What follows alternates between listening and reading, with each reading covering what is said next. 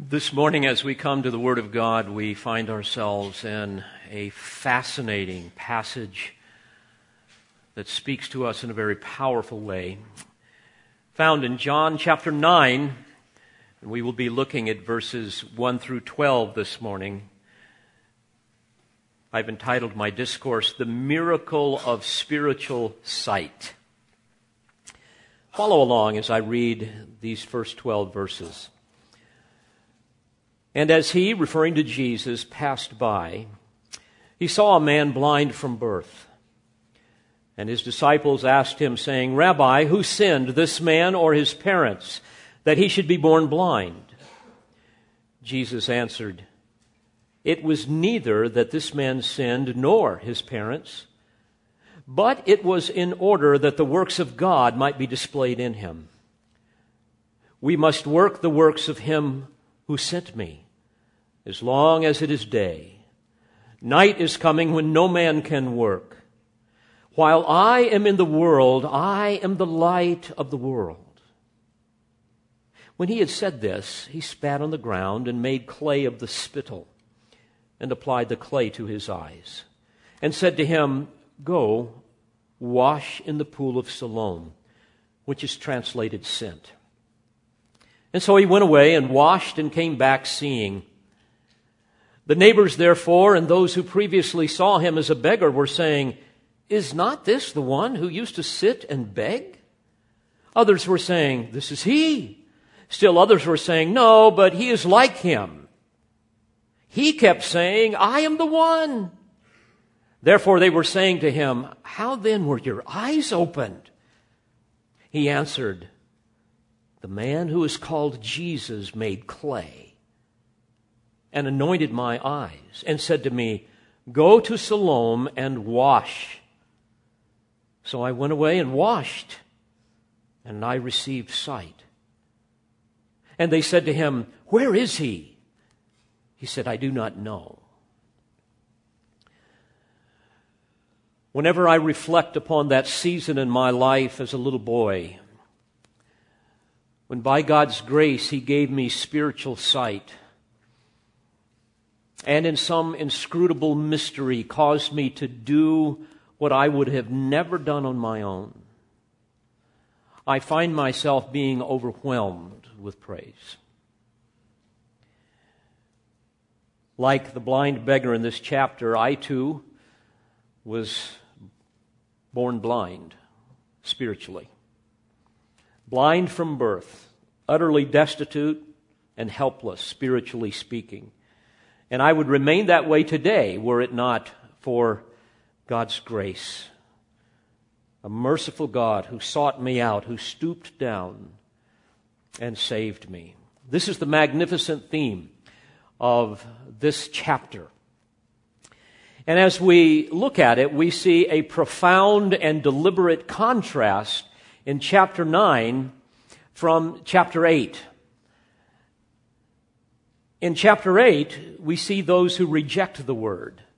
And in chapter 9, we see a man who receives it with joy. In chapter 8, we see the utter ruin of man's fallen nature, rebelling against the light. And in chapter 9, we see the light piercing through the darkness of spiritual blindness and giving sight. In chapter 8, the light exposes the tragedy of human inability. And in chapter 9, we witness the light overpowering all of that and producing faith. In chapter 8, we observe the natural man's contempt for the Lord Jesus Christ. And yet in chapter 9, we behold the undaunted love of Christ pursuing a sinner. In chapter 8, he is despised and rejected. In chapter 9, he is welcomed and worshiped. In chapter 8, the Jews stoop down to pick up stones to kill Jesus. But in chapter 9, Jesus stoops down to mix clay with his saliva to give sight and eternal life. In chapter 8, Christ is called a demoniac inside his Father's house. In chapter 9, Christ is honored as Lord outside his Father's house. In chapter 8, we see those who stubbornly refuse to acknowledge their spiritual blindness and poverty, and thus remain in darkness. But in chapter 9, we see one who is given sight to see that spiritual poverty and blindness, and who is delivered from the darkness. And I would also add that in chapter 8, we see the state of Israel in that day, and sadly in this day today, influenced by Satan in such a way as they were not able to see their guilt, their bondage to sin. And in chapter 9, we see a picture of sovereign grace acting where human responsibility has failed. Folks, I want you to see yourself here. And those of you that are listening to me this morning are in one of two categories. You are either in the light or in the darkness. And if you're in the darkness, I hope that today, by God's grace, you will be given spiritual sight. I would ask you to join me in examining this section of Scripture under three headings that exalt the miracle of sovereign grace, which speaks of God's gracious and uninfluenced choice of individual sinners prior to the foundation of the world to be saved and glorified in Christ. We will look at three things regarding sovereign grace: the mission, the mystery, and the miracle. The mission, the mystery, and the miracle of sovereign grace. Now, let me take you back to the context. This is very important. The Feast of Tabernacles is now over, where Jesus declared himself to be the light of the world. And now the Holy Spirit is going to show us what happens when that light shines in a miraculous way. Some will see him clearly and be saved. And yet, we know that many prefer the darkness rather than the light. And for those, they will remain that way forever unless they believe in Christ. So notice verse 1 of chapter 9. And as he passed by, he saw a man blind from birth. Folks, here we see, number one, the mission of sovereign grace. Jesus is on a mission here. I can see him right now in my mind's eye. Maybe you can as well. He's walking along, but there's a deliberateness to his step. And he knows where this one is, because this is one whom the Father has given him before the foundation of the world. And he sets his eyes upon him, and no doubt walks over to him, and listens to him talk, watches what is going on, and probably thinks to himself, this is one that I will save by my grace. I will bear his sins in my body on a cross before long. And this is one that I will radically transform. This is one that will live forever to the praise of my glory, because this is one that I'm about to give sight. You see, the Lord, even today, is on that same mission, searching out those that he will give sight. In fact, I would venture to say that he is searching someone in this room, probably some of our children. In fact, I'm sure some of our children and others that are listening to my voice. I'm sure he's saying to himself, oh, how I long to behold the change that I will bring about in this one, in my perfect timing. Now, I understand that those born blind from birth really give very little thought to it, give little value to sight. They don't know really what they're missing. They have no idea. Even as a dead man cannot know what life is. And as you think about it, of all the petitions that this man makes outside the temple precincts, none of them has anything to do with sight. Please give me sight. For one thing, he knows that that's not available to him, but he doesn't really see that he needs it. He needs something to eat. He needs money. He needs, no doubt, relationship and so forth. My friends, likewise, the spiritually blind. They have no idea what they are missing.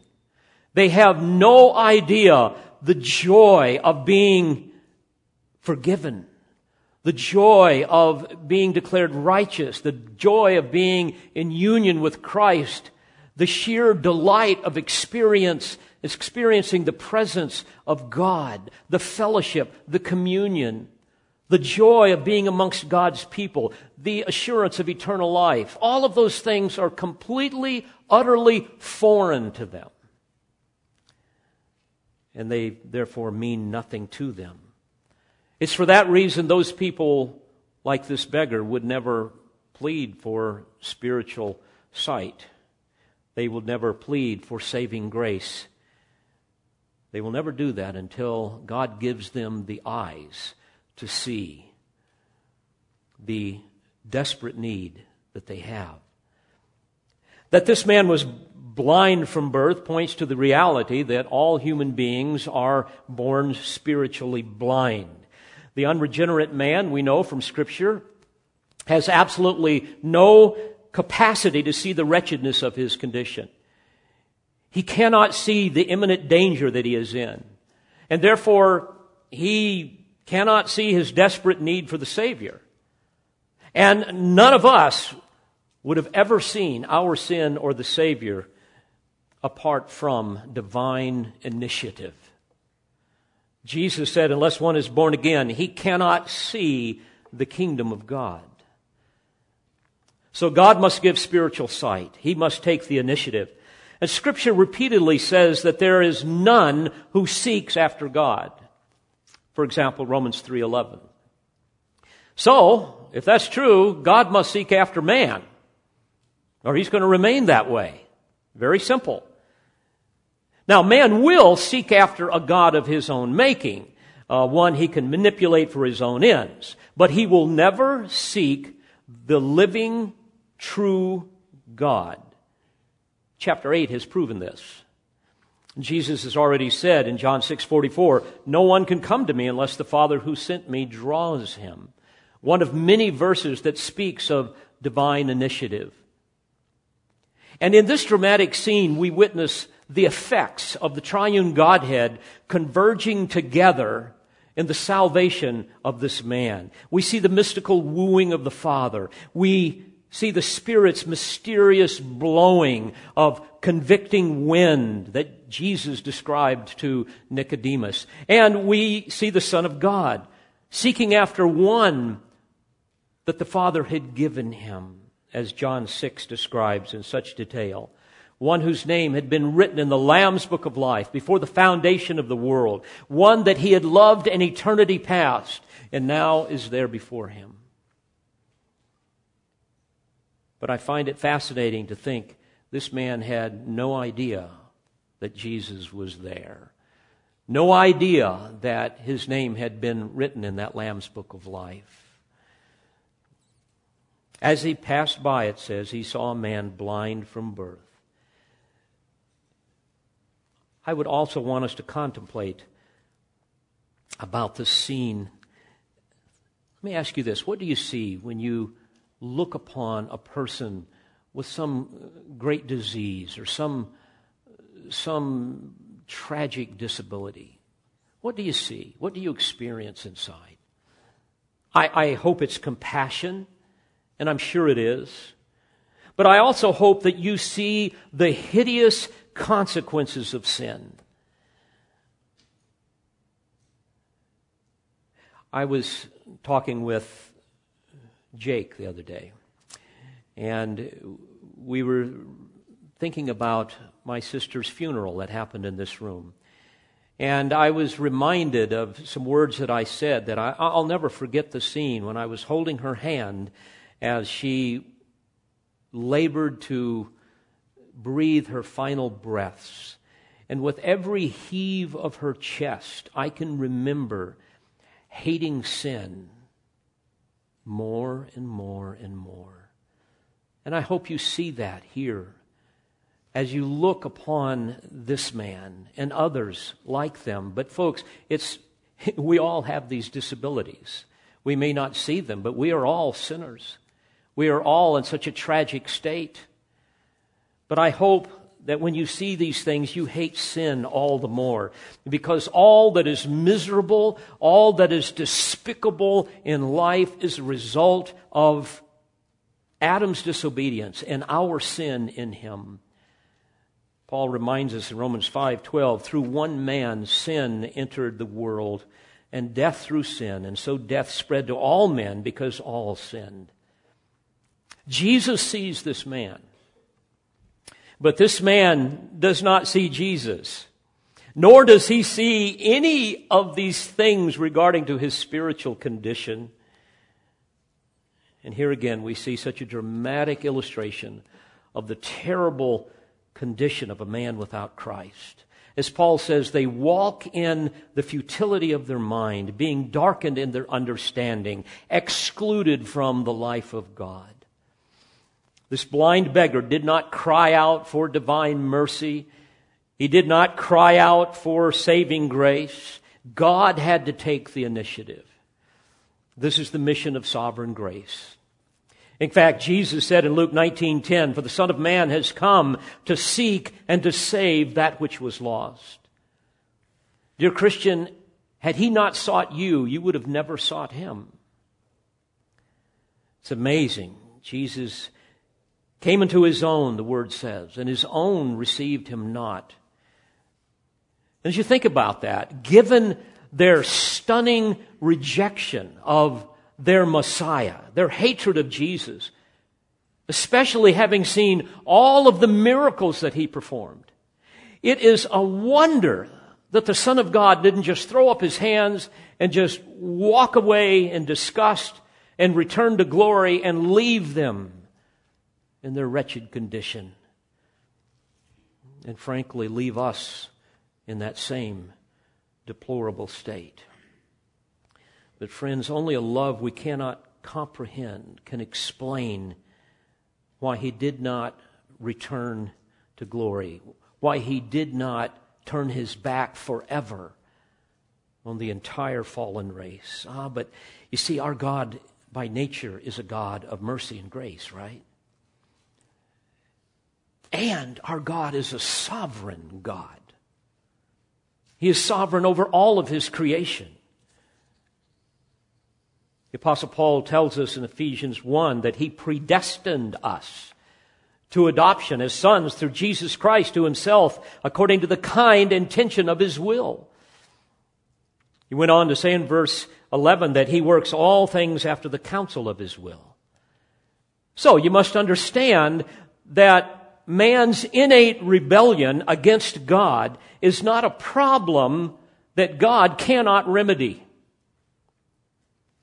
In fact, his rejection here provided the perfect context for all his attributes to be revealed. When I say his rejection, this man certainly would have had nothing to do with Jesus like the rest of the Jews in that day if he had heard about him, because his eyes hadn't been opened yet, like the rest of the Jews. But this is a perfect context for Jesus to do his work, a perfect opportunity to reveal his holiness, his sovereignty, his mercy, his grace, his love, his faithfulness to his covenant promises. And even in disbelief, to reveal his wrath and judgment upon sinners. And against the dark background that we see here, the resplendent light of his glorious attributes shine all the more brilliantly.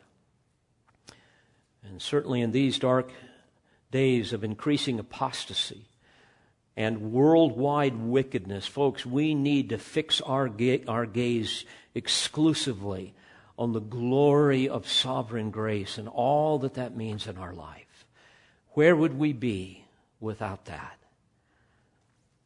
I want you to notice, too, that here we have Jesus, who has been humiliated and rejected. They've tried to kill him, tried to stone him. and he's escaped from them in some miraculous way. Now he's outside the temple precincts. And though he was a man of sorrows, acquainted with grief, he did not allow his sufferings to distract him from his mission of sovereign grace. This is so poignantly summarized in his prayer right before his crucifixion, when he prayed to the Father in John 17:24, "Father, I desire that they also, whom thou hast given me, be with me where I am, in order that they may behold my glory, which thou hast given me, for thou didst love me before the foundation of the world." And in other passages we read that he has loved his own before the foundations of the world as well. Folks, as you think about it, we have no claims upon God's grace. If we did, it would no longer be grace. Indeed, as Romans 9:16 says, salvation does not depend on the man who wills, referring to the human will. It doesn't depend on man's will. Or the man who runs, referring to human effort. But here's what it depends upon. God who has mercy. Romans 9:16. And in verse 18 he says, "So then he has mercy on whom he desires, and he hardens whom he desires." This is the prerogative of the Almighty, and he is just in all of his ways. So here Jesus seeks out this helpless man that pictures all of humanity. And what a profoundly humbling scene it is for each of us who has been given the gift of faith. To think that he chose us in him before the foundation of the world, Ephesians 1:4. 2 Thessalonians 2:13, we read that God has chosen us from the beginning for salvation. It kind of puts us in the proper place, doesn't it? Romans 8:29, "For whom he foreknew," which means foreloved, he also predestined to become conformed to the image of his Son. And folks, all we can do is thank God for choosing us, for calling us, for saving us, for sanctifying us, and for someday glorifying us, all by his grace. This is the mission of sovereign grace. So we come back to the scene. Jesus passes by. He sees the man born blind. In verse 2, his disciples ask him, saying, "Rabbi, who sinned, this man or his parents, that he should be born blind?" Now, this was a very normal reaction in that day amongst Jewish people, because contemporary Judaism of that day believed that human suffering was a direct result of sin. Man is a sinner. We all know that, but they believed that you could do certain sins and God would punish you physically for them. And many of them even believed that an unborn child could sin in the mother's womb, which is a rather bizarre thought. And others were heavily influenced by Greek philosophy that believed in the pre-existence of the human souls, a deception that's very similar to that of reincarnation. Moreover, they believed a person could suffer in this life as punishment for wicked deeds that they had done in some previous existence. And beyond all of that, the disciples were also aware of some of the teachings in the Old Testament that they obviously didn't understand very well. For example, in Exodus 20 and verse 5, God says to Israel, "I, the Lord your God, am a jealous God, visiting the iniquity of the fathers on the children, on the third and the fourth generations of those who hate me."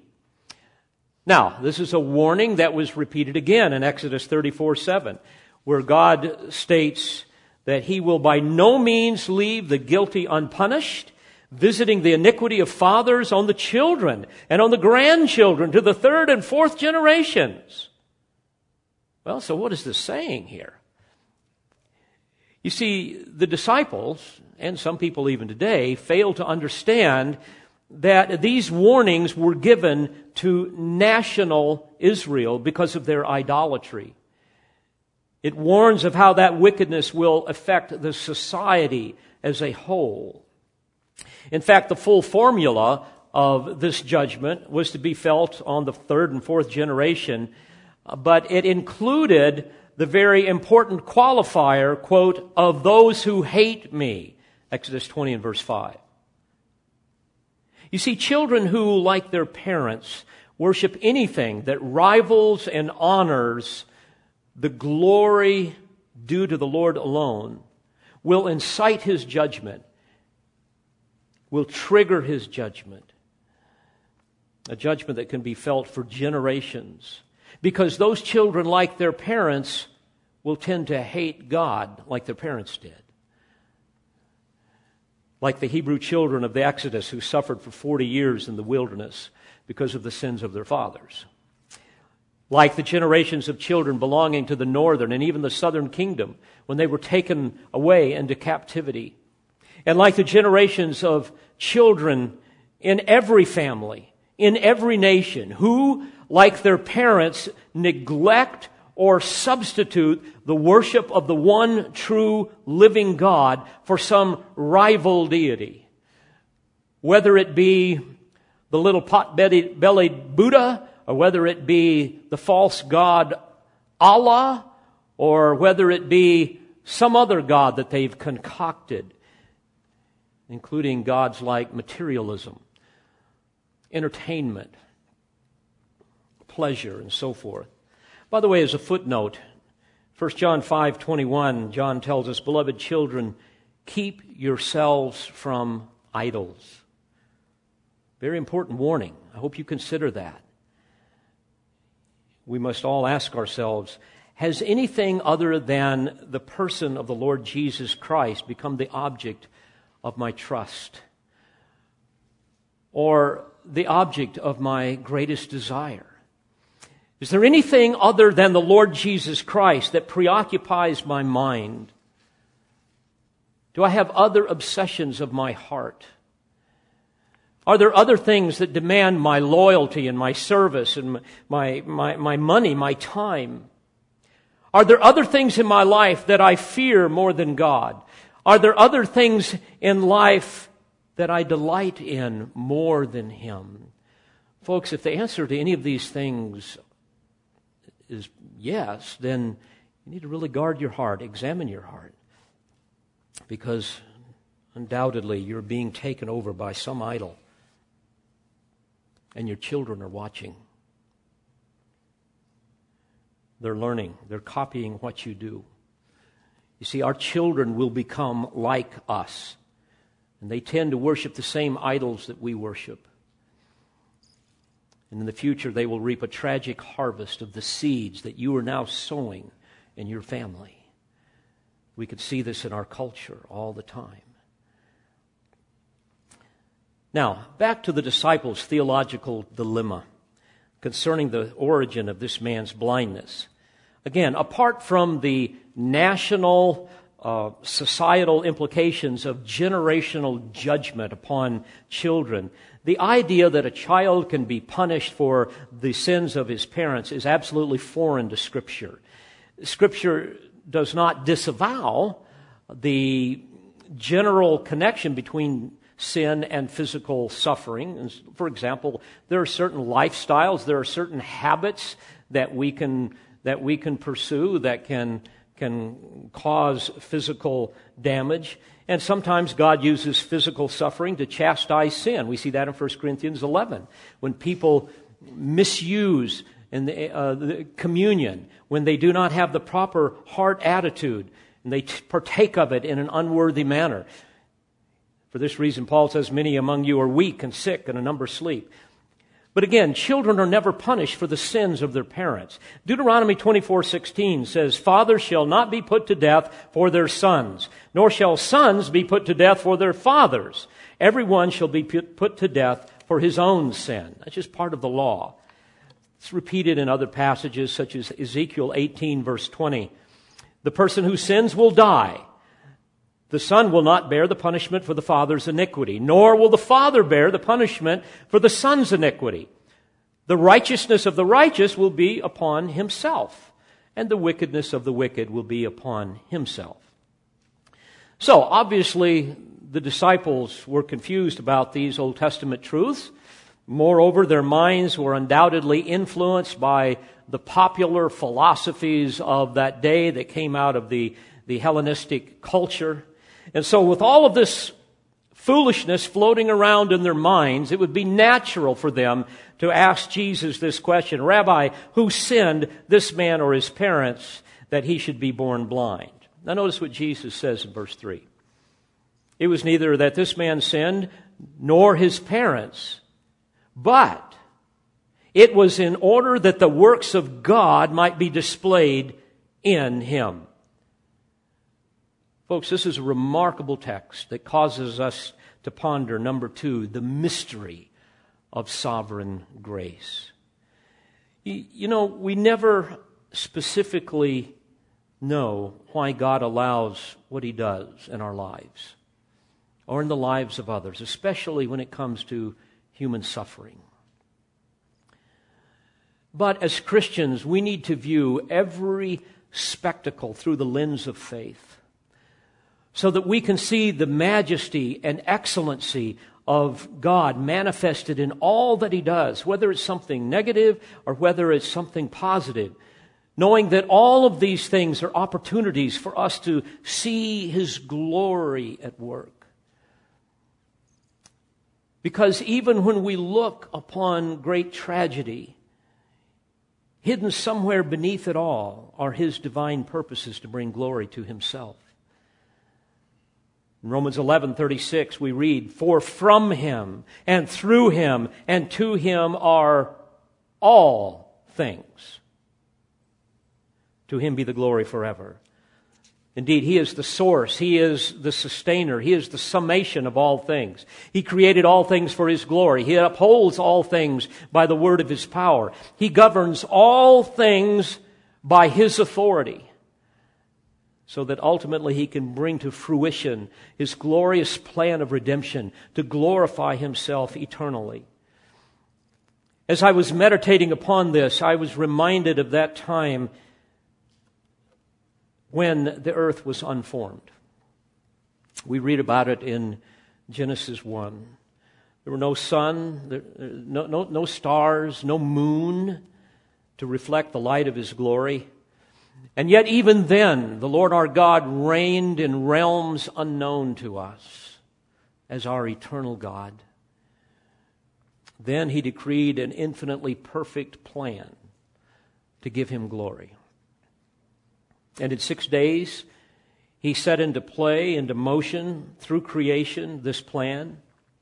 And folks, we must not forget that to this very day, He continues to reign supreme over all of His creation. He is the majestic monarch over all that He has made, from everlasting to everlasting. He works all things after the counsel of His will. And as we look at prophecy, we see how our sovereign God glorifies Himself by allowing us to peer into the secret chambers of His eternal counsels. And then through Holy Writ, He precisely unfolds to us His perfect intentions in history. What He's going to do. And we've seen what He has done, what He's doing now, what He is going to do, so that we can all, through the eyes of faith, marvel at His sovereign rule. So He is the Lord of heaven and earth, and His dominion is universal, it's unlimited. This is why Isaiah would say in Isaiah 25, verse 1, O Lord, Thou art my God. I will exalt Thee. I will give thanks to Thy name, for Thou hast worked wonders, plans formed long ago with perfect faithfulness.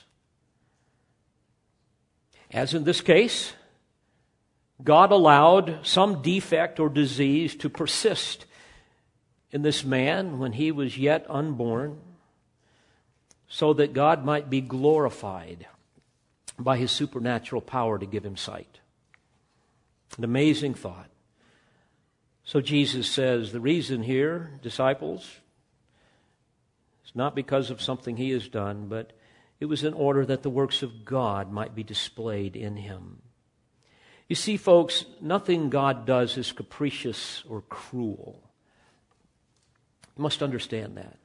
Everything He does is always perfectly just and part of His flawless plan, even though we don't see it. In fact, as we look at Scripture, we see that God has ordained to allow evil to exist in His created order as an integral part of His plan to glorify Himself. Unfortunately, many Christians don't understand any of this. So let me digress for just a moment. It's very important. Isaiah 45 verse 7, God says, I form the light and create darkness. I make peace and create evil. I, the Lord, do all of these things. Folks, don't think for 1 second that when evil comes along, it's catching God by surprise. He is ordained to allow those things to happen to bring glory to Himself. And that includes the great difficulties we experience in our lives. Likewise, the prophet Jeremiah lamented in Lamentations 3:38, is it not from the mouth of the Most High that both good and ill go forth? Solomon reminds us that the Lord has made all things for Himself, even the wicked for the day of evil. In 1 Samuel 2, beginning in verse 6, we read how Hannah praised God for His sovereignty, even over evil, when she prayed, the Lord kills and makes alive. He brings down to Sheol and raises up. The Lord makes poor and rich. He brings low. He also exalts. And then the prophet Amos tells us in Amos chapter 3 and verse 6, if a calamity occurs in a city, has not the Lord done it? Again, though God hates sin, He has allowed it to invade His perfect universe through the voluntary choices of moral creatures in order to dramatically display the glory of His attributes, His holiness, His wrath, His mercy, His grace, His love, and His power. And folks, we see this most vividly in the predetermined, preordained death of His beloved Son. The most grievously wicked act in all of history. And I would ask you, is God not glorified in that? Is God more or less glorified because He ordained to allow evil to enter the world? Asked differently, is God more or less glorified because He ordained Jesus to die on the cross? Well, the obvious answer is He's more glorified. Because had He not allowed evil to enter His perfect creation, we would have never known the heights of His holiness and the depths of His grace. So, back to our scenario here. Unknown to this blind beggar, God allowed him to be born this way, knowing that one day He would give him sight. This blind beggar was an object of eternal love. Yet another piece of the puzzle of God's sovereign grace that Christ might be glorified.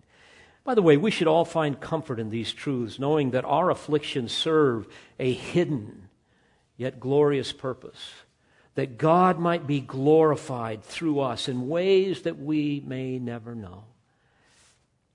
This man was at least 30 years old, according to verse 23. And now in the providence of God, according to His perfect timing, he's about to become another recipient of God's grace, all a part of the mystery of God's sovereign plan. By the way, as we think about this, once again, when difficulties come into our life, things that we don't understand, we must never ask the question why, as if God owes us an explanation, but rather we must ask the question what? Lord, what should I do that will give you honor and glory in the midst of all of this? My responsibility is to humbly submit to your sovereign good pleasure. It is not my prerogative to question your love and your goodness, but rather to seek grace, to relax in good faith and anticipate the certain promises that are mine in Christ Jesus. That's the attitude we are to have. So Jesus says, we must work the works of him who sent me as long as it is day. This is referring to as long as I am with you. There's a sense of divine urgency here. He says, night is coming when no man can work. While I am in the world, I am the light of the world. You see, folks, there is a mission of sovereign grace in progress here. Don't be concerned with the past. Don't try to figure all these things out. Don't be asking why. Ask what. What do I need to do? Focus on the task at hand. Night is coming when no man can work. By the way, this is a reference to his sacrificial death that was about to occur, which would temporarily result in darkness for the disciples when the light of the world would be taken away, and they would not receive the new light, so to speak, until the Holy Spirit would come at Pentecost. John speaks to this in John 12:35, where Jesus says to them, for a little while longer the light is among you. Walk while you have the light, that darkness may not overtake you. By the way, this should be a somber and solemn reminder to each of us. We need to be driven by a sense of divine urgency. Because, folks, nothing else in life really matters than serving Christ. Everything else is secondary or tertiary, because life is short. What we do for eternity is really all that counts. So we need to live in light of eternity. Jesus is coming, and I believe he's coming very soon. And I want him to find me absolutely exhausted as I cross the finish line. And I hope you are the same way.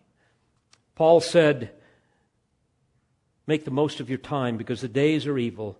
So then do not be foolish, but understand what the will of the Lord is. And by implication, do it. What happens next is yet another example of the mystery of sovereign grace. Verse 7, when he had said this, he spat on the ground and made clay of the spittle, and applied the clay to his eyes, and said to him, go wash in the pool of Siloam, which is translated sent. And so he went away and washed, and came back seeing. Now, why Jesus made this mud pack with his saliva is not stated. And I've read probably 30 different things that try to explain this. And a lot of them have some interesting merit to them, but they're just conjecture. And I'm going to give you one that's conjecture as well, but I think this bucket holds more water than the rest. As we read the rest of the chapter, we quickly discover that the Pharisees expressed an inordinate interest in how Jesus healed this man, which suggests to me that Jesus deliberately chose a method that would get under their skin. A method that would somehow violate yet another one of their man-made rules, some of their taboos that would have been associated with their works righteousness system. That system of apostate Judaism. D.A. Carson says this, quote, considerable anthropological evidence indicates that where prevailing religious values focus centrally on pollution and taboos expressed in terms of human excreta, there is corresponding anxiety about the social and political structures. In other words, people get real nervous about these things. They put these things together in some religious way. Oh, don't touch that. Oh, be careful with that, and so forth. And of course, the Jews were big on this. Carson goes on to say, in other words, the taboos surrounding the human body give symbolic expression to massive social constraints. So, to attack the symbols, as Jesus clearly did on some occasions, whether or not this be judged to be one of them or not, would be perceived as an attack on the social, political, and religious system, end quote. So I believe that somewhere in all of this, Jesus has this in mind, but we can't say for sure. But what happened next seems to really symbolize Israel's rejection of the sent one. Let me explain this to you. Notice in verse 7, he says to him, go wash in the pool of Siloam, which is translated sent. And so he went away and washed and came back seeing. We've seen the mission and the mystery of sovereign grace. Now we see the miracle of it. Now think about this. Go wash in the pool of Siloam. How simple. Like the gospel. Believe in the Lord Jesus Christ and you'll be saved. No rituals, no ceremonies, no priests, no good works. And will you notice that though this man could not see, he could hear. And this is how salvation comes to us, isn't it? Faith comes by hearing, and hearing by the word of Christ. You see, our ears allow us to hear what our eyes cannot see. And one day faith will become sight. One day we will be able to behold and experience our Lord in all of His glory face to face as He has promised. Which, by the way, makes sufferings of this present time not to be worthy to be compared with the glory that is to be revealed to us.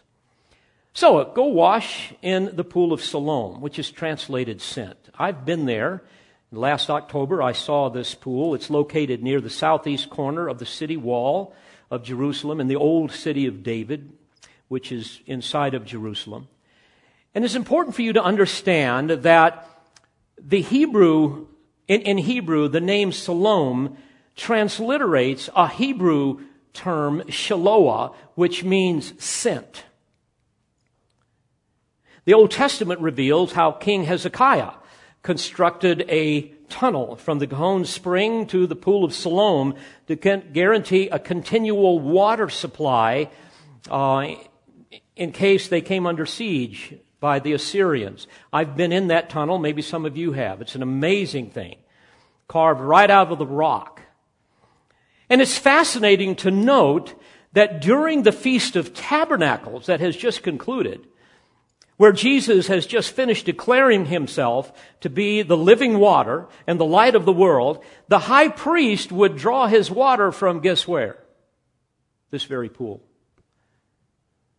Not knowing that the sent one is standing right in their midst. Even as God's provision to bless His people came from the Gihon spring into the pool of Siloam, Jesus, the Messiah of Israel, has come in fulfillment of all of that symbolism. The sent one from God, as He is described on multiple occasions throughout the New Testament. But they would not receive Him. We can go all the way back into the Old Testament in Isaiah chapter 8 and verse 6, and we can read in that context how King Ahaz and all of Judah, quote, rejected the gently flowing waters of Shiloah, which is Siloam, the same term. This typified God's help, which they rejected. They didn't want God's help. And here, once again, they reject the very source of living water sent by God, the Lord Jesus Christ.